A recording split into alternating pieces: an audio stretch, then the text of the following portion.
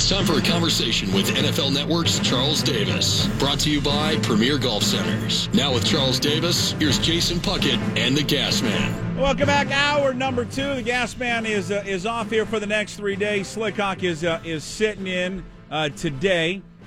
Hour number 2 of the radio program. We have him on every single Wednesday at this time to break. We were leading up to the draft. Now we're going to break down the draft from this past weekend. Charles Davis joins us on the Beacon Plumbing Hotline, brought to you by Premier Golf with their 12 great locations across the Puget Sound area.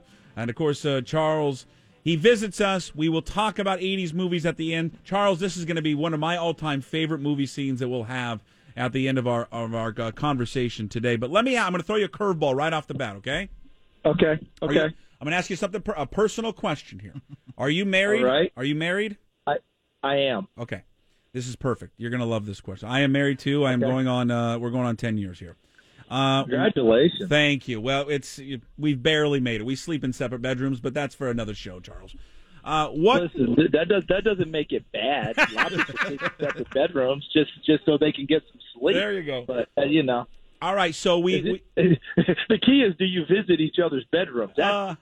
All right, there you go. Move on. All right, what chores around the house do you despise the most, Charles? Dishes, cleaning the bathroom, yard work, or laundry? We asked our listeners to vote on that this morning. Cleaning the bathroom, and nothing else even comes close to it. And that, Charles, is our runaway leader right now at 40% of the vote. 23% say yard work, 19% say laundry, 18% say dishes. So you agree with our listeners cleaning the bathroom? I'm good with laundry and dishes. Like, in fact, to try and act like I'm a full participant around the house, I will often do laundry without being asked. There you go. I will often do the dishes and put them in the dishwasher. And I actually scrape the dishes and scrub them a little before I put them in. And isn't that standard? Should that not be standard protocol to wipe the food off? Have to. It should be. It should be. Yeah, your wife's like my wife. She doesn't do that. Not everyone adheres. And then they wonder why they're running the same dish multiple times. It's so funny. We all have the same problem. Mm-hmm. Why is that? I don't know why that is. Yeah, I mean, I guess people hear dishwasher and think, okay, it's off. I'm off the hook. Right. Not if you've caked on 18 pounds of food that you can't get off with a jackhammer, and you think that the dishwasher is going to do all the work. It's so but that's, true. Again, that's another time, another place, and I'm not really pointing a finger, but I'll do anything to get out of cleaning the bathroom. Yeah. And I actually used to love to do mow the lawn. Yeah. But I never understood the edging thing. Like, you got to edge. I love to edge. So I would mow the lawn and leave it. Call it a day. You got to edge. So it looked a lot like bad haircuts by the time it was all said. Yeah, if you're not edging, you're not doing it right. Yeah, that's what I was told. You got to. Okay, so I learned. All right, Charles. Breakdown. Just give me your overall thoughts of what the Seahawks did in the draft this past weekend. The Seahawks did what the Seahawks do, and I think what surprises me every year is us.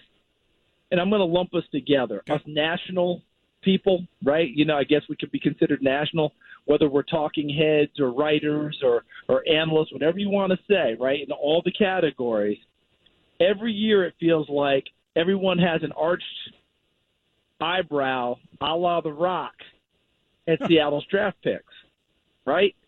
And more times than not, they prove out to be pretty darn good or okay, better than what you might have expected. Remember when Earl Thomas got selected and Pete Carroll did not take Taylor Mays, his safety from USC? I'd say that worked pretty well. Bruce Irvin was a very controversial. What? They taking who? At that spot, I think he was at 15, and people flipped out. An undersized linebacker, he'll be a specialist only. Well, Bruce played pretty well for Seattle, and then he made his money in Oakland. I could go on. Now, look, no one bats 1,000, but Seattle drafts to placate Seattle and their organization, not to placate us. So they don't give a flip what grade we put on it. They go for specific reasons, and they have traits in mind that they want, and they see that player doing X, Y, and Z for their ball club. Now, the Rashad Penny one, everyone flipped out, right?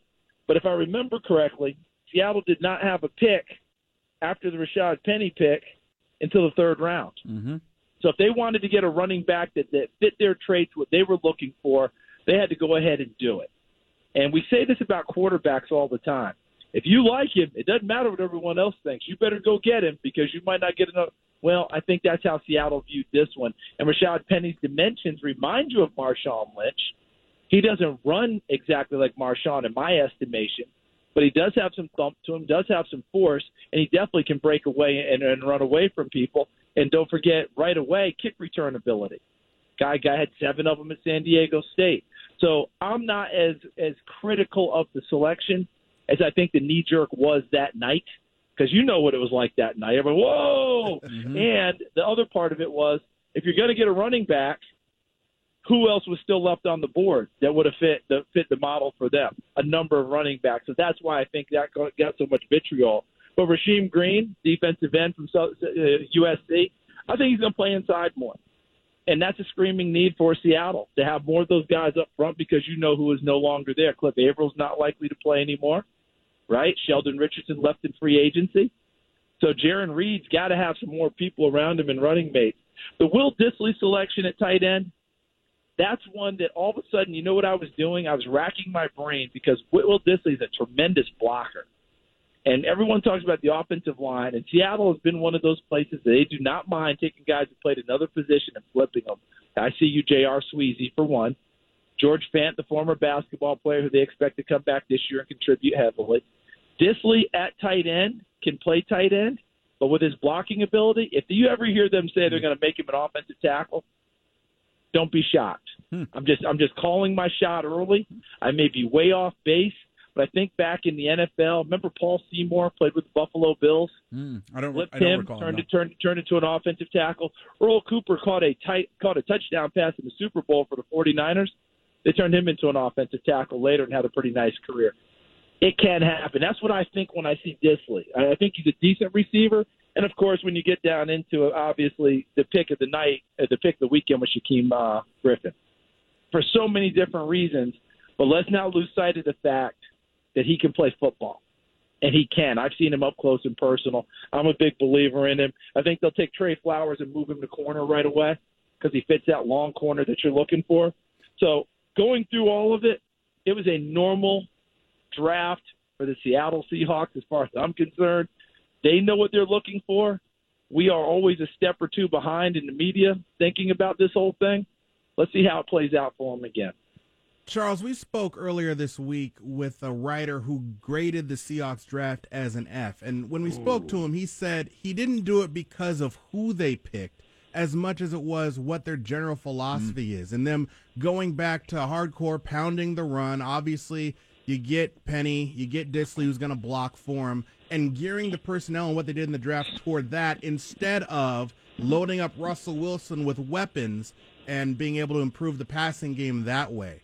Does he have a point that maybe they're going about this whole thing the wrong way? This is where I flip it around, and this would be a very healthy debate with this writer. For me, their philosophy, their DNA is in what they're trying to do. Load up on the run, pound people, and when they were doing that, was that not the time they went to 2 Super Bowls? I mean, to me, that helps Russell Wilson, because the Russell Wilson that's had to run around like crazy, and every bit of offense that has flowed through him.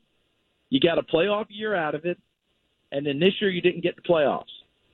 I know people are screaming about the offensive line, and Jamarco Jones went later on from Ohio State, and he can help fortify it. But I do believe that if you look at it, and I think nationally we don't look at it closely enough. You guys work with me here real quick. What round was Justin Britt drafted in? Second? First or second? He was first. No, Britt? Justin Britt? He was second. Britt. Yeah. Second. I think second round. Second round. Okay. Ethan Posick, second round, correct? Yeah. Okay. Your left tackle, Dwayne Brown, was a first-round pick. Right. Mm-hmm. German Ifedi was a first-round pick. Yep. The only reason I say it that way is they're counting on this offensive line to fulfill its potential with a new coach coaching it. Right. So that tells me that internally They look at these guys and think if we have a different voice, the right guy, blah, blah, blah, blah, blah, and play to the strengths of what these guys are, they have a chance to be better. The last couple of years, they haven't had that running game, and Russell has been the running game, whether it's been designed runs and even more often take off and run for your life runs. They think that they can get back and do that more and make plays that way. I get where the writer's going. I have no major quarrel over that. But I also remember when they were at their peak and they were doing it that way and beating the heck out of you in the running game, it opens it up and makes the throws easier for Wilson. And I would dare say help prolong things rather than have him doing what he's doing now, which is trying to run for his life and make a play at the same time. Yeah, because I think where the rub is, I think for a lot of people, and I get it, but it's I think more, at least in my opinion, Charles and Slick. I don't know if you agree with this. I think the commentary is, I think where Slick, where you were going with it is, you're gonna eventually Russell Wilson's making almost $30 million. He will, when they redo his deal, he will be a $30 million quarterback. I think people associate that amount of money with, okay, now the offense has got to be all on him. So he's got to throw it 35-plus times a game to justify paying him $30 million. I understand that, but I would just counter with, I think he can win you some games doing that, and because I've seen it before where the game where the game is where you've needed to. Atlanta Falcons playoff game, his rookie year. They needed him to throw the ball more, and he did. He brought him all the way back. But I think consistently over 16 games, he's always going to be a quarterback, I think, in my opinion, throws it 25 to 29 times a game. That's when he's most effective, because if he has a good running game, he can then take deeper shots downfield and be more efficient throwing the ball with a higher completion percentage and hitting bigger chunk plays. And I think that's the aim of what they want to see out of Russell. And I tend to go in that direction. Let's just take it very quickly, and we can always move on from here. Just go to last season, and with the style of play that they had to have because they had so many issues and go on and so on. Russell would you agree that Russell in a big way saved the Houston Texans game? That was a major shootout. Yeah, oh yeah. All right, did that one. Mm-hmm. But when they went to Nashville and got into that shootout and he had to bring them back, he did the best he could, and it fell on him. Didn't quite get that one done. The Washington game at home, when they came in, and Kirk Cousins ends up making the big throw late in the ball game, and, of course, you had to miss field goals in that one. Mm-hmm. I think it's a scattershot's the wrong word, but it's a little bit more hit or miss when you're relying on him to do those things consistently and be that guy without giving him some relief, some help. I think any quarterback's better when you actually run the ball. Tom Brady's better when the New England Patriots had LeGarrette Blount pounding away and he could flip it out to James White, and a lot of their stuff was controlled passing, et cetera. A lot better when you're able to do that. So I get where you're going. $30 million, you expect him to be 6'5", 235, and throw it 35 to 40 times a game. I don't know that that's going to be successful for Seattle in their philosophy. And they're rebuilding the defense. Right. And if you're rebuilding that defense, you have to protect that defense a little bit. And I don't think throwing it every down helps protect the defense that you're rebuilding. Charles Davis joining us for his weekly visit, brought to you by Premier Golf with their 12 great locations around the Puget Sound area. Charles, what do you think is the state of this defense, especially the secondary now? Because in the draft, the Seahawks, they get Trey Flowers, but he's not expected to come in and start right away. Right. They do re-sign Byron Maxwell. You have to presume he's going to start opposite Shaquille Griffin. Earl Thomas, for now at least, is still a Seahawk. And, if Cam Chancellor doesn't come back, it's Bradley McDougald back there. Is that a defense? Look, we're just looking at trying to get back into the playoffs, I guess, and then see what happens. Can they do that? It's a decent group, and I have to say decent because I'm measuring against the full Legion of Boom, right? Yeah. and no matter who you measure against the full Legion of Boom, that group's going to come up a little bit wanting, correct? Yeah, so they ain't that. But here's where the rub is for me. You're counting on Byron Maxwell to raise his game again, and Byron really has been up and down along the way. Ask Miami, right? You ask those. He's probably had his best success in Seattle for whatever reason that fits him. You're hoping he's still playing to that level. Earl Thomas, the way we've been talking about it, it's hard to imagine that he's actually still going to be there. It almost feels like, okay, at what point will he be gone? But let's say he's still there. That's one of the great building pieces you're ever going to have. Yeah. All right, that part is cool. I think Shaquille Griffin is a star in the making. I thought what he did last year with his maturity, I love all of that. But in this draft, as I said, it was a Seattle Seahawks draft. I was a little bit surprised to not see any real corners taken. Trey Flowers is going to be a conversion. He was a safety.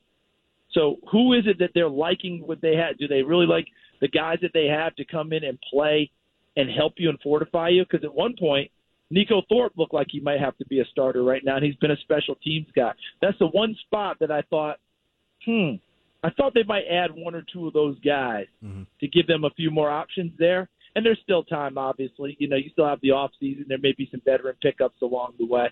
But, look, when you go from the Legion of Boom to these guys, they have to build an identity. They have to build a chemistry. That takes a little bit of time. We had him on yesterday, Charles, and he reminded us that punters are people too. What did you think when you Rich? I know you had Rich on. No, right? well, no, we had Michael Dixon on, the actual punter. We had Michael Dixon. The actual guy, and he reminded us. He goes, "Hey, I'm a punter for people." Yeah, that's Rich's line. Yeah, he said it too. He's like, I'm a person. I actually play. I put on a uniform. What was your reaction when that came down? They announced the trade, and then in the fifth round they take a punter. Well, I got ripped a little bit, and probably rightly so, because I was kind of doing a little tongue-in-cheek, because remember, he was the MVP of their Texas Bowl game. Mm-hmm. And I was like, well, what the heck? If he's the MVP, did no one get anything done in this game? because if the punter's the MVP, what is going on with the offense? Yeah. Well, as it turned out, I think he had like 10 punts inside the 15, over 400 yards of punting, and all of that's wonderful. Now run that back again. Over 10 punts, that means your offense didn't do anything. Right. Okay? So more power to Michael Dixon. I think that's wonderful, great, fantastic. We're still playing the game with field position. I have no problem at all with that one. But I'm also not the guy that just goes absolutely over the moon when someone drafts a punter. Right. More power to him, okay? You're going to get punters out there. You're going to find the good ones. And the better ones, we're going to celebrate like the Ray Guys of the world, the Reggie Robies of the world, guys of that nature. Marquette King got cut by Oakland because I'm sure John Gruden's like, I'm not dealing with his antics, but he's actually a pretty good player. Sure. That part's good, okay? More power to him. But, again, I come back to it. If you're the MVP of the Texas Bowl, I need to go back and watch the game and see what happened on offense if you punted it, 10 times that you got them inside the 15, which is very skillful punting. But that's a lot of punting. Mm-hmm. All right, last thing for you before we close out with our traditional 80s movie clip. Which quarterback landed in the best position, in your opinion? Oh, boy. I won't bore you with all the different reasons why. I'm going to say Josh Rosen did in Arizona, and here's why for me. He's got a brand-new head coach named Steve Wilkes. And you guys remember Carolina under Steve Wilkes as defensive coordinator? Yeah, sure. They just blitz someone right now, and it's the offseason. Okay? That's Steve Wilkes. And I bet you he's going to be similar to Dan Quinn, because a lot of defensive coaches want their offenses to be conservative and vanilla and not screw up their defense and put them in bad spots. Dan Quinn wants his offense to be as aggressive as he's going to be on defense. I'm betting Steve Wilkes has a similar philosophy. So what did they do? They gave him Christian Kirk in the second round out of Texas A&M, give him another receiver, another target. Larry Fitzgerald's still there, right? Jaron Brown's still there. John Brown, they can fly on the outside on offense. And he gets David Johnson back. That's a great starting point for a rookie quarterback, isn't it? You can lean on David Johnson to not just run the thing, but you throw it to him out of the backfield, and he establishes a lot of plays for you that your quarterback doesn't have to make in a big, big way. And he also opens it up to where when it's time to throw it downfield, that gives him an opportunity. So I like where Rosen landed, especially if he lives up to the interview Josh Rosen, where he's upset at the world, mad about the 9 guys who went in front of him, and acted like everything just went right down the tubes for him. I have no problem with that. I have no problem with his anger. I have no problem with him being upset he wasn't the first quarterback taken.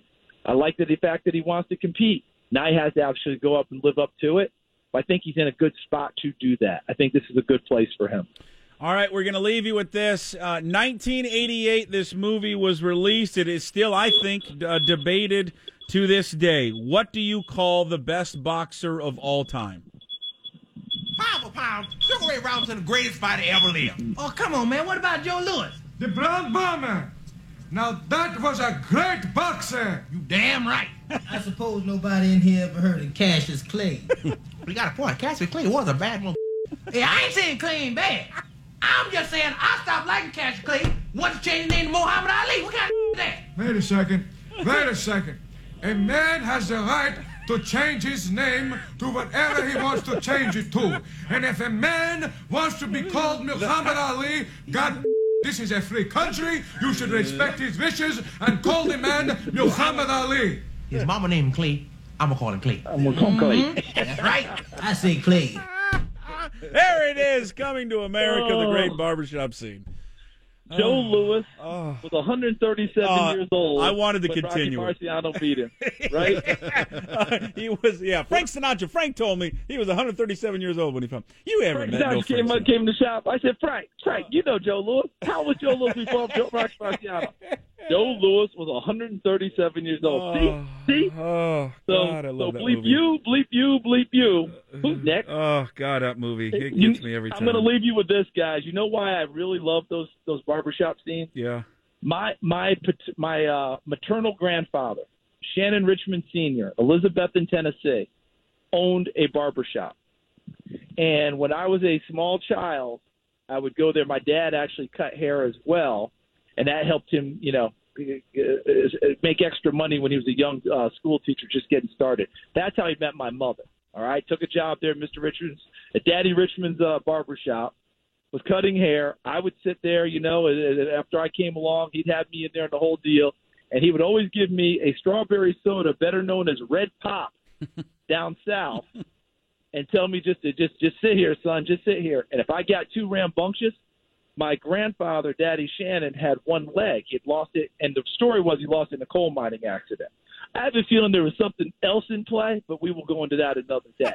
But he would stand on crutches on the one leg with the stump and cut people's hair, and in the barbershop, it was just like the scene. You heard politics, you heard sports, you heard women, and nothing else was discussed in the barbershop. But if I got rambunctious, he would take one of his crutches and plunk me with it and tell me to sit my little you-know-what down and quit messing up. So every time I see that barbershop scene, I have a fond memory of my grandfather, Daddy Shannon. May he rest in peace with those crutches and that anger. I love it. Great work this past weekend. Watched all of your guys' coverage on the NFL Network. We appreciate it. We will chat with you next week. Thanks, Charles.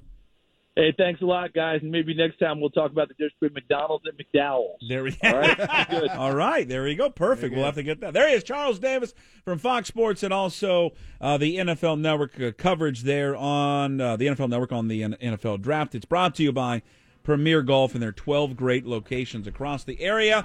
The Mariners have sent out a press release. Uh-oh. They have sent out a press release. Woo! We'll have that for you next.